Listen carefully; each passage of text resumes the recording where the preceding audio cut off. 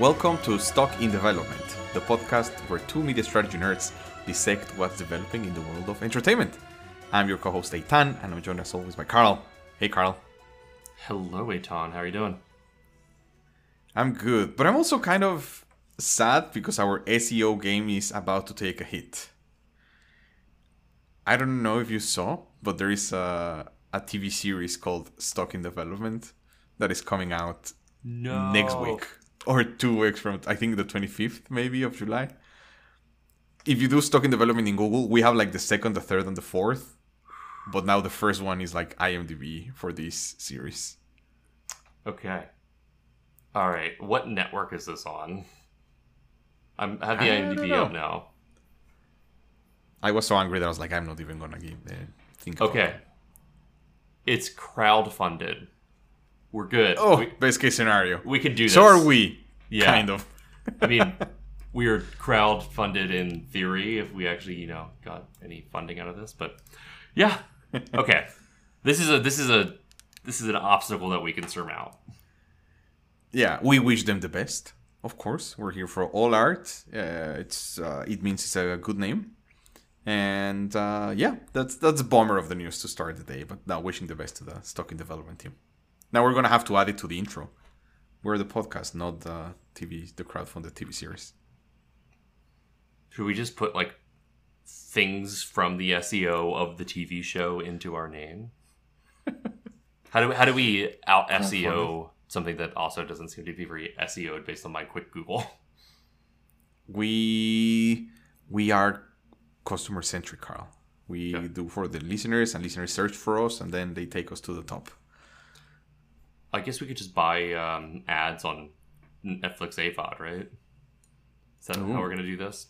We could join the pitch to even sell them, the way it's going. That's true. Very, very true. Anyway, we hope to have an update for you all on what happens with Netflix in the next couple of weeks. But we're not talking Netflix today. Instead, we're talking about other sales that are pending and or failed or whatnot. That was a terrible transition. Let's talk Twitter. Yes. So, Twitter and Elon Musk has been the topic that we've talked most about without actually talking about. I feel like every time we say like, oh, this happened, but we don't really want to get into it because there is so much. I feel like there is all the things that we don't like about this world are happening there. Like so much about, memes and hubris and blind following and Reddit and weird things. But today it was announced, well, not today, last week it was announced that Elon Musk was stepping away from the Twitter deal. He cited as a reason that he asked Twitter for information about the percentage of accounts that were bots and that Twitter never basically shared this information, so that he was stepping away. I think I'm sure the funny part for me has always been that his thesis for coming into Twitter has been around fixing Twitter and helping, reach its potential. And if the deal falls down because he doesn't want to potentially deal with the messes of Twitter, it's kind of an interesting irony, if you will. But yeah, what did you think of him stepping away? I mean, I wasn't surprised based on him saber rattling about the bots and also the fact that he tends to tweet first and investigate later when it comes to a lot of decisions he makes. That said, I something that was very clarifying for me was there was an opinion piece in Bloomberg today. Matt Levine, it's the piece called "The Price of Not Buying Twitter," that really helped crystallize what's going on here. He offers a hypothetical, but I'm going to translate the hypothetical to current stock price right now. So, very quickly, the original deal price, Elon was going to pay $54.20 per share. Right now, the share price is $32.65. It's dropped off over the last month and the last few days, but overall, it's been sub 40 this whole time. So now that this deal is not going through, if Elon was to pull out right now, the share price is probably going to drop even further, but let's just use the real share price right now. If Elon closed today, the company would be worth $44 billion. Considering he's pulling out, if we go with the market cap right now, the market cap is around $26.5 billion. So that means that there's a deficit between the deal price and the current market cap of $17.5 billion. The problem is that there is a $1 billion kicker for Twitter if Elon pulls out of the deal, but that's the maximum. Twitter can't actually pursue legal damages of more than $1 billion according to the contract that they signed. So that means that they're left holding the bag of $16.5 billion in market cap value. Even before he officially pulls out, they move on. The price probably goes down even further than that. So that's a massive deficit that they have to be able to recoup, and they can't recoup that through the legal court system. They can only recoup that through a settlement. So the options are they either go to court and they get damages and get $1 billion. They go to court and he's forced to buy and he pays $44 billion, except that means that now Elon Musk owns a company that he didn't want to own, that he's also distrustful of, and Elon Musk owns a political mouthpiece. And then the final option is they settle and they get somewhere between the two. So the rational option is to settle here, but Elon also doesn't seem like the person that would want to settle when he can get away with paying $1 billion. So there's not a lot of recourse for Twitter here, honestly. Yeah. Yeah, and it's also, I mean, especially sad for the employees of Twitter because, Twitter was both kind of forced into this situation because it was a relatively hostile bid at the beginning. Then they accepted it very quickly. They have kind of all of their challenge going with Jack being kind of a co-CEO at the same time for Twitter and for Square, the board, new engineering background CEO, and dealing with kind of just a difficult hand. And then they also not going through the process probably as well as it could have been. And what ends up staying in the dust is, well, I guess both the employees and the consumers, which is the sad part. But yeah, I guess this is another iteration of the topic we talk about without actually talking about. Because we say, like, we're not doing a deep dive. This is probably as much time as we're going to spend, maybe a minute more. I don't think it's worth doing a deep dive. There's far smarter people with far better analysis out there on this, but it is worth talking about because it just shows how strange these M&A deals can be. If you dig into this article, there's also a lot of fascinating details, like given the current loan rate, the banks that are securing $13 billion in financing are probably going to lose money if the deal goes through for Elon, in terms of if the deal goes through on him acquiring it. So the banks are now incentivized to want the deal to fall flat too. Also, I think the most interesting nugget in there beyond the financial analysis is that Elon's point about there being bots.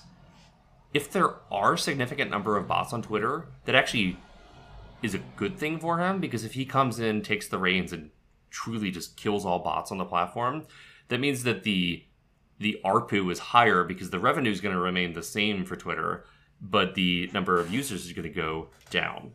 So Twitter is actually making more money per user than previously thought. So therefore, it's a better business than previously thought. So just lots of interesting stuff buried in here. I highly recommend it, but it seems like Twitter's just not in a good position. And yeah, the employees and shareholders are left holding the bag.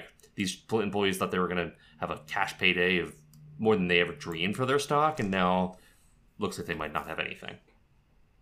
Yeah. I think the part for me, and I'm guessing also for you, is that Twitter is probably our favorite, not only social media, but probably the app in our phones that we spend the most time on. Yep. And it's one that really, truly has never reached its potential. And I feel like it's also misunderstood. I was seeing, some analysis done online, and it's like, oh yeah, the biggest worry here is that only 5% of active accounts tweeted in the last, 3 weeks. And I was like, I don't see that as an issue. Because Twitter is not a social media like Facebook is. Twitter is more of a content than social media like YouTube is. People go here to read content and to engage with it in different that are different than posting. You like, you retweet, or you just read. And it can be incredibly valuable. And that it has like the valuable action and the job to be done for customers is not necessarily posting, and that's perfectly fine. And I think I think they know internally, but there is still so much features and so much value that could be created for customers if they focus that energy into those types of features and business models that are truly not around that type of like very active engagement that some other companies try to follow. Yeah. But yeah, anyway. Speaking of viewers and speaking of subscribers, we wanted to touch on very quickly. I don't know if you saw this, but you and I have talked about. I think let me do a check. Is HBO Max still kind of your favorite streamer as of today, July 11th? It is my favorite streamer, though that said, I must admit that I am actually churning out this month on HBO Max just because we've been watching lots of Mad Men on Blu-ray and not a lot of HBO content, so we're going to save $15 for the next few months until we want HBO stuff. But my favorite, I think that and Disney Plus are the two like killer apps in terms of streaming services right now. Fantastic. I think for me it's also up there. Right now it's also the one that I'm using the most because I'm watching The West Wing. But it's also just generally very good. They refreshed the UI on at least on the TV, and it's better. It's coming on its own. Significantly disagree because they refreshed it on. I mean, you're using Android TV, right? Yeah, Google TV is not even Android. Sorry. There are two different ones. Yeah, I'm using Apple TV.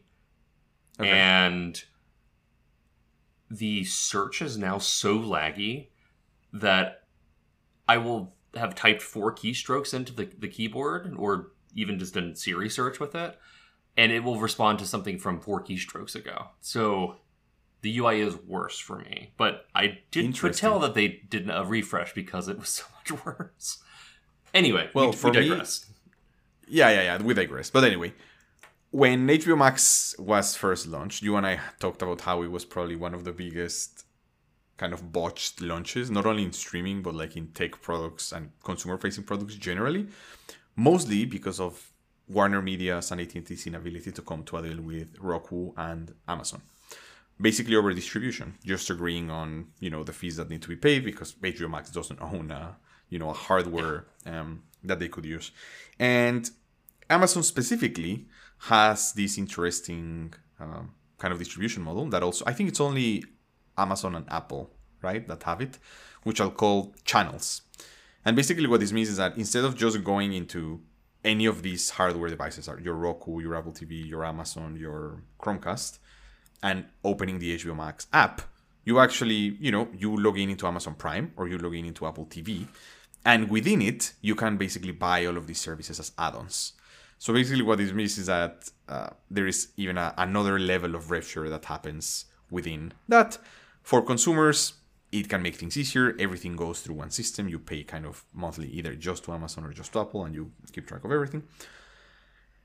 HBO Max, one of the reasons why they couldn't reach a deal was because they didn't want to be a part of Amazon channels anymore. When they reached a deal, they only reached a deal to have the app. So you in your Amazon Fire, you can see HBO Max, but HBO Max basically left the Amazon channels. And they lost, at the time, 5 million subscribers that they had in HBO Now, which, just converted to be HBO Max. Thesis from HBO Max perspective, they wanted to have kind of direct access to the customer, understand all of the data, manage all of the experience, and everything that comes with that. What they gave away was 5 million subscribers. Mm-hmm. Today, Lucas Shaw from Bloomberg, he called it a scooplet, not a scoop, that HBO Max is actually in conversations with Amazon to go back and be part again of the Amazon Prime channels. So, quick correction. It is far beyond Amazon and Apple. Pretty much every hardware platform that has a software... every hardware platform has a software component, but Roku, Samsung, Comcast's X1 platform, pretty much everyone has some sort of channels marketplace in terms of this. But it does become very tricky to discern whether people are subscribing through channel partners or through App Store partners. And regardless, these... It got me. Yes. these CTV partners just want to get their 30% somewhere. And there are lots of options to do that. And yeah, the HBO Max launch we proclaimed as botched, as did many people when it launched, because they didn't have this channel integration. And HBO Max didn't make nice with Roku. They didn't make nice with Amazon. And it doesn't surprise me. It doesn't surprise me not because I think HBO Max is struggling, but more because they're trying to look for easy levers for growth. And honestly, the shareholders have probably forgotten that it's not available on Amazon channels, and this is an easy pipeline to growth. And it's also, to me, what it says is Zaslav and the Discovery Warner leadership Warner Discovery, got that backwards, leadership are looking for new growth avenues as they are being divorced from AT&T and from a legacy telecom company. And they're looking to establish relationships beyond those that were ruined by AT&T. So it doesn't surprise me. I don't think it's sends any signals whether or not HBO is doing well or not, but it is interesting as a marker of where HBO is going from now. Yeah, I think I don't think I have anything else to add. I think that's exactly right. I think this truly comes down from a year ago, this week, in the Sun Valley conference. Zaslav said, hey, we're not done. There's going to be another deal down the line, either us buying something or somebody buying us. And Sun Valley was again this weekend.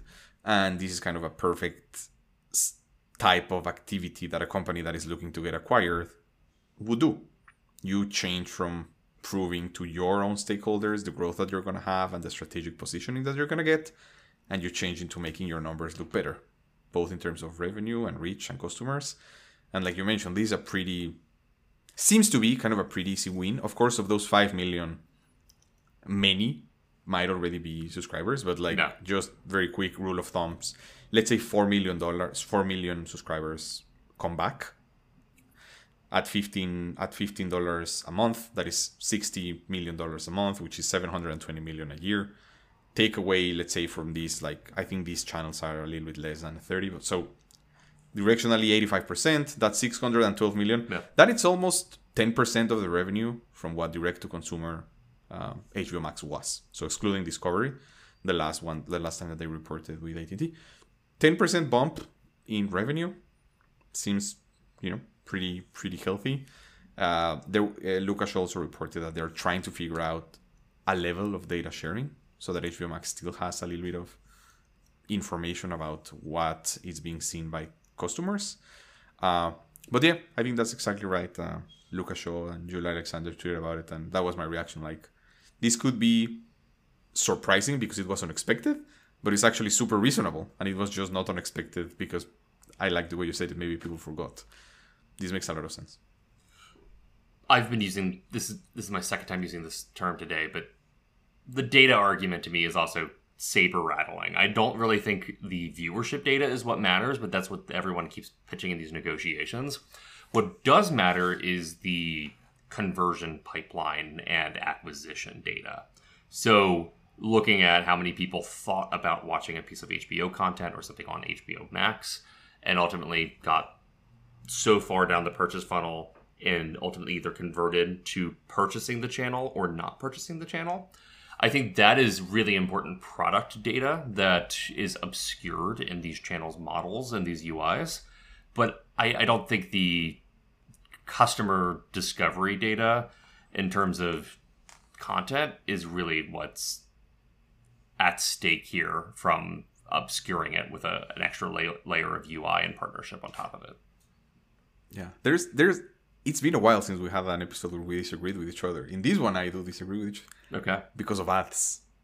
HBO Max is introducing their ad-supported tier in the next couple of months, and that data they do need. Kind of who watched and a little bit of attribution, at least, would be very important for HBO Max to kind of manage that version. But on the metrics that you mentioned, I agree. And they're showing how just getting the revenue and just getting this makes it better. Makes it worth it. Sorry. Can you purchase AVOD plans through the channel partnerships? I don't think you can. I don't see how HBO Max would agree with that. You can't do Yeah. Hulu? You can only do no ads Hulu? Yeah, I'm pretty sure you can only do no ads Hulu and Paramount Plus based on a cursory Google search while you were responding to me just now. Pretty sure you can. Well, And I then hear your my- point about ads, and yes, that drives ads preferences, but based on what you just said earlier, you're saying that it doesn't really matter because they're probably not going to see a massive bump from a channel partnership, considering that some people have probably already converted over just to paying for HBO Max directly. So But that's the difference. Ads you don't sell by that type of channel. You sell holistically. right, you sell by- but at the same time, I think an ads-driven consumer is not going to demographically match up with a consumer that's purchasing through Amazon Prime Video as their primary point of purchase in terms of like No, but that financial kills demographics. But that kills the advertiser. If you tell, hey, I can measure how your ad performed only 90% of my inventory because the other 10% is behind Amazon's paywall. But the AVOD inventory is not behind the paywall. If the AVOD inventory is not behind I don't the know. paywall, What I was gonna say is what I think is gonna happen is that what they're agreeing to is they're gonna be able to sell ads. okay, we will research this further. Because this even if today, like, I trust you that today you can't buy ads in HBO Max. I think this is an interesting bellwether, which is like, yeah, Hulu is not growing like that, and they care and they don't matter. HBO Max is coming with we are making our numbers look better. AVOD is a huge part of that, and that's basically where we're doing it because we're the most expensive, I think, tied with Netflix. Yeah. And my guess is if they are going this way, that's what they're negotiating. It's, hey, we get information from ads. Amazon, you get 15% of the channels so that you can sell it. I Just don't as see a sell path things to that are- selling ad inventory through Amazon Prime though. Like I don't see Amazon foregoing their ad platform that they're powering IMDb TV with in any way. I don't see this being a point of negotiation at all. I see all these companies walking away and saying we will do our own AVOD platform outside of your platform. You can have access to the SVOD sales. We'll take that channel partnership, but I really don't see Amazon bending at all on who sells what ad inventory besides we will sell Amazon ads on any Amazon channel, and no AVOD partner is going to agree to that. Wait, but that would only happen if everything is shown through Prime. That's not how it works, though. Is it? It depends on the partner. For Like Roku, Hulu, there's no way they Roku, show that's The how it Handmaid's works. Tale. And then for Comcast, that's also how it works. You find The Handmaid's Tale in like a non-Hulu UI? You do. Wow, that's insane. Yeah, and I'm pretty sure Then, that's how... I don't think... That's not how Apple runs, but Apple also just has App Store integrations too. This is where it gets all messy as to, is this an App Store Yeah, a subscription? lot of levels. Or is this Yeah. a channel subscription? Yeah, I still think there is a way to do it. They just have to there's- agree on the revenue share. Yeah, and I just don't see Like to anybody HBO agreeing Max, a to HBO Max, revenue if they share wanna, here. to HBO Max, if they wanna make this work, I'm sure they're very happy to say, Amazon, you wanna sell. No. You have to let me know what you sell, and you have to give me whatever 80% of the cut because it's my inventory. Yeah. You think Amazon's This- going to this is gonna be a negotiate, cool though? They're not going to negotiate. They're going to just walk away. They already walked away once. I don't think so. Okay. HBO Max walked. Well, we don't know who walked away, but somebody is letting each other do it. I think both of these companies are going to be so stubborn in the quality of their product that they're going to walk away. So we'll see how it plays out. You're right. That's This a is the good first time we've significantly disagreed in No, yeah, ever. This would might be fun. the most contentious discussion we've ever had.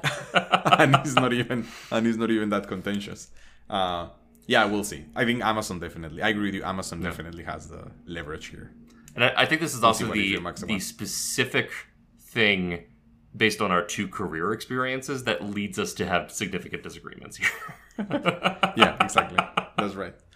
But it all comes from our shared perspective that ads are super important, and they both would be trying to keep it to keep that from themselves. And even HBO Max willing to give away the customer experience in exchange to have that. So yeah, we'll see. Lucas Shaw, tell us more. We will see. What else you find. We are going to transition to our last topic, but real quick, I would like to segue through the box office, just because last weekend we were, I think, shouting from the rooftops that Minions was going to continue dominating, and they did not. Minions dropped off from 123 the previous weekend to, which was a holiday weekend, to 46 million this weekend, whereas Thor came in with a healthy 144, so better than Minions. So it looks like the MCU films, our kind of hypothesis on maybe these are just going to make less and less money and have a longer tail on Disney Plus. This one might buck the trend, even though reviews are fairly mixed on it. But MCU stands aren't really looking for reviews. Yeah, that's not going to happen. But yeah, maybe we forgot about Thor. Very bad at predicting next week's box office. Where past performance is not necessarily a prediction for what's going to happen in the future. But yeah, our last episode, we just wanted to touch very briefly because this is a corner of themed entertainment that we haven't really spoke, I think, with each other about. So I'm curious for your thoughts. And that is cruises. Specifically, Disney announced, well, not they didn't announce, but the Disney Wish, which was announced 3 years ago in D23, at least the name, in 2019, it held its first couple of voyages. And it looks like Disney. I don't know if you've seen a lot of it, but the Disney Cruise Line has always talked about it being cruising with a touch of Disney. This looks like a Disney theme park that happens to be on a cruise. Like, the dining experiences look great. They, of course, don't have that many rides. But, like, I mean, I know I'm objectively what the person that they're trying to cater to wants, and if I have a family. But, like, it looks great. I don't know if you've seen some of it. I have not seen much. I remember this was in the works and it's been deprioritized from a lot of press engagement for the last few years just because the cruise market has been a little harder to pitch investors on than in previous years. Doesn't surprise me, though. The Galactic Star Cruiser at Walt Disney World, I think, points to engagement opportunities on sea that they are testing on land with the Star Wars theming. They also have, I think, I've never been on a Disney cruise. Have you? I haven't. No. Okay.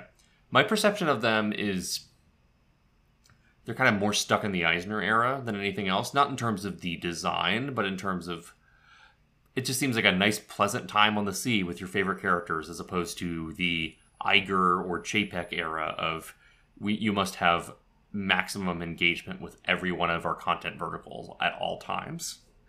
And that's what this seems to be. Like. Yeah, that's what this looks like. Yeah. Like the staterooms, I think even you just watch the photo comparison between the staterooms or there is 3 dining halls. One is like Frozen themed. One is Marvel themed, and one is, I think, Cinderella. I'm not sure.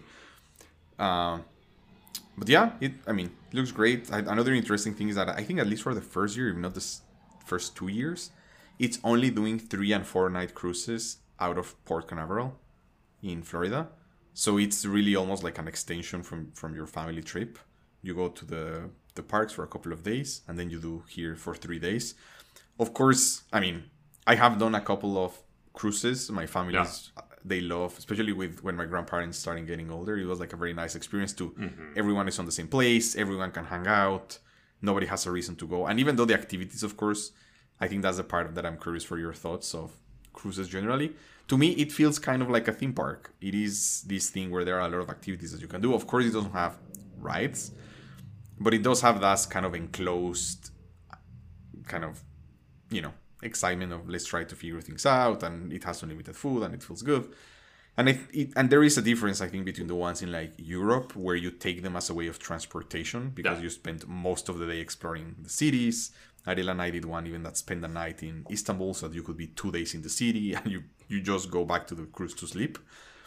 While these ones in the Caribbean are very much spend the day here. We're going to our piece of land. Disney bought a piece of Bermuda Island or the Bahamas Island. They call it for a Lighthouse Point. And you go down and it's all themed. And then you go back and it's all about that experience. And like you mentioned, with everything that's happening over the last couple of years, I don't know where I would go to a cruise. There are other types of vacations that I enjoy over a cruise. But where do you stand on them? Have you been on a cruise? Do you see yourself going on a cruise? Do you see their appeal? Do you just value other things, at least at this point of your life? I have never been on a cruise. I'm not anti-cruise. I just haven't been on one. And I think growing up, so many of our vacations were either like road trips or going to see family in the Northeast. So therefore, that doesn't necessarily end up meaning cruise. I do see the appeal of the all-inclusive nature of it, especially if you're just looking to hang out somewhere. Like, if you're just looking to go on a vacation and hang out in the hotel and eat food and have good drinks, I see the appeal of a cruise there. So I have no issues with a cruise. I would like to do one at some point. Like an Alaskan cruise sounds fun, or some of these... Some of the higher class cruises than a Caribbean cruise sound good. And even then, like, even if I did a Caribbean cruise, I would do a Royal Caribbean or one of these, like, kind of a little higher end cruises, as opposed to something that's very family friendly. But that's just kind of, if I'm looking for a relaxing vacation, I'm not looking to be around family. And I think there are better vacations for your buck if you do have a family, where you can kind of scale it down a little bit more in price. Yeah. If you ever want to do that, let's talk, because I think Disney cruises are higher class than Royal Caribbean. Interesting. Okay. Yeah. Royal Caribbean, they're very nice. I've been on a couple. They are the ones that are splurging on like a zip line and a surfing, whatever, and a slide. But they are a little bit more... the word is not vanilla, just, mass market. They have 30 whatever cruises. Disney has 5. Yeah, they're not. It's the first one they make in a decade, and it looks and feels nicer. This one is more themed. I think the old ones even look more upscale. But anyway, yeah, we can talk about this. So I have an AUA for you based off of this. Okay. How does having a flagship luxury cruise liner that is a vastly different experience and a vastly different era of Disney impact the overall cruise brand and satisfaction with lesser cruises? Can you break that down a little bit more for me? Yeah. I'm not sure. So if you have one ship that is this flagship experience, it's a little bit closer to Galactic Star Cruiser. Oh. And you have 4 ships that are stuck in the late thousands in terms of the amenities and the experience and the Disney-ishness. Why would people want to go on the older cruises / how would they be satisfied by them? Got it. That is a great question. That usually our AUAs are more for our personal opinions more than analysis of these things. But I think specifically for Disney, it's interesting because it is the first time that they can actually, well, they're doing it more and more, but they can discriminate in prices and experiences based on this. Yeah. For some of the other cruise lines, it's kind of a very natural way of being like, yeah, some of the older ones, they go to other types of destinations, maybe the Alaskas, maybe the Europes. They're not built to be like, yeah, you're going to be 24/7 on the boat, and that's what you want. And the type of people that are looking for them, that experience is different enough that they feel comfortable that those can be differentiated. The ones that go in the Mediterranean are significantly smaller. The ones that go into the North Sea to like Sweden and Amsterdam and Copenhagen are also a little bit different. And you can kind of see it. You go to the Royal Caribbean website, the cruises, the ships are categorized by classes. And if you see the newest classes, the biggest, they're all in the Caribbean. Yeah.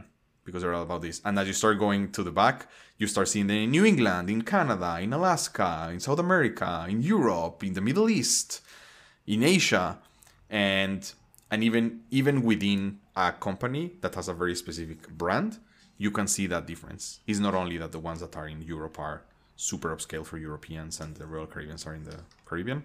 Yeah. You can actually see that. Then it's something that Disney doesn't really do at this level. They usually price discriminate with like fast pass or a meal or a restaurant. It's not like, oh, if you want the nice ones, you go to the Magic Kingdom. If you want the bad one, you go to Hollywood Studios. Like, it's not like that, right? They cost the same. Yeah. Experience is the same. But yeah, it's a good Yeah, question. that makes sense. And that, yeah, you're right. That is price discrimination based off of experience level as opposed to amenities or ease of access. That's an interesting direction. But I think the Galactic Star Cruiser is kind of that as a testing ground anyway on land. That it is using the infrastructure and I think itinerary building experience of the cruise lines, but applying it to the Disney hotels, which have always been price discriminated. The fanciest hotels, the hotels closest to parks, the hotels with the easiest access to transportation, our favorite topic in Walt Disney World, are the more expensive hotels. Whereas the cheaper hotels are further out, worse amenities, and you have to take the bus line, and you might even have to do a transfer. So it makes sense that they would start experimenting with it in reverse towards the cruise lines themselves. Yeah. The other thing is that you just end up having so many degrees of freedom that you can tweak. You can go from 3-day itineraries to 11 or 14 or 20. You can change the time of the year. You can change the location. You can change it stops in a place every day versus it doesn't stop. And it allows you to play with that in a way, like you mentioned, where the Galactic Star Cruiser is likely going to be 3-day, 2 nights for the foreseeable future. And when they change it, it might just be like 4 nights or a night, as opposed to you can just use it as an hotel and not pay for the experience.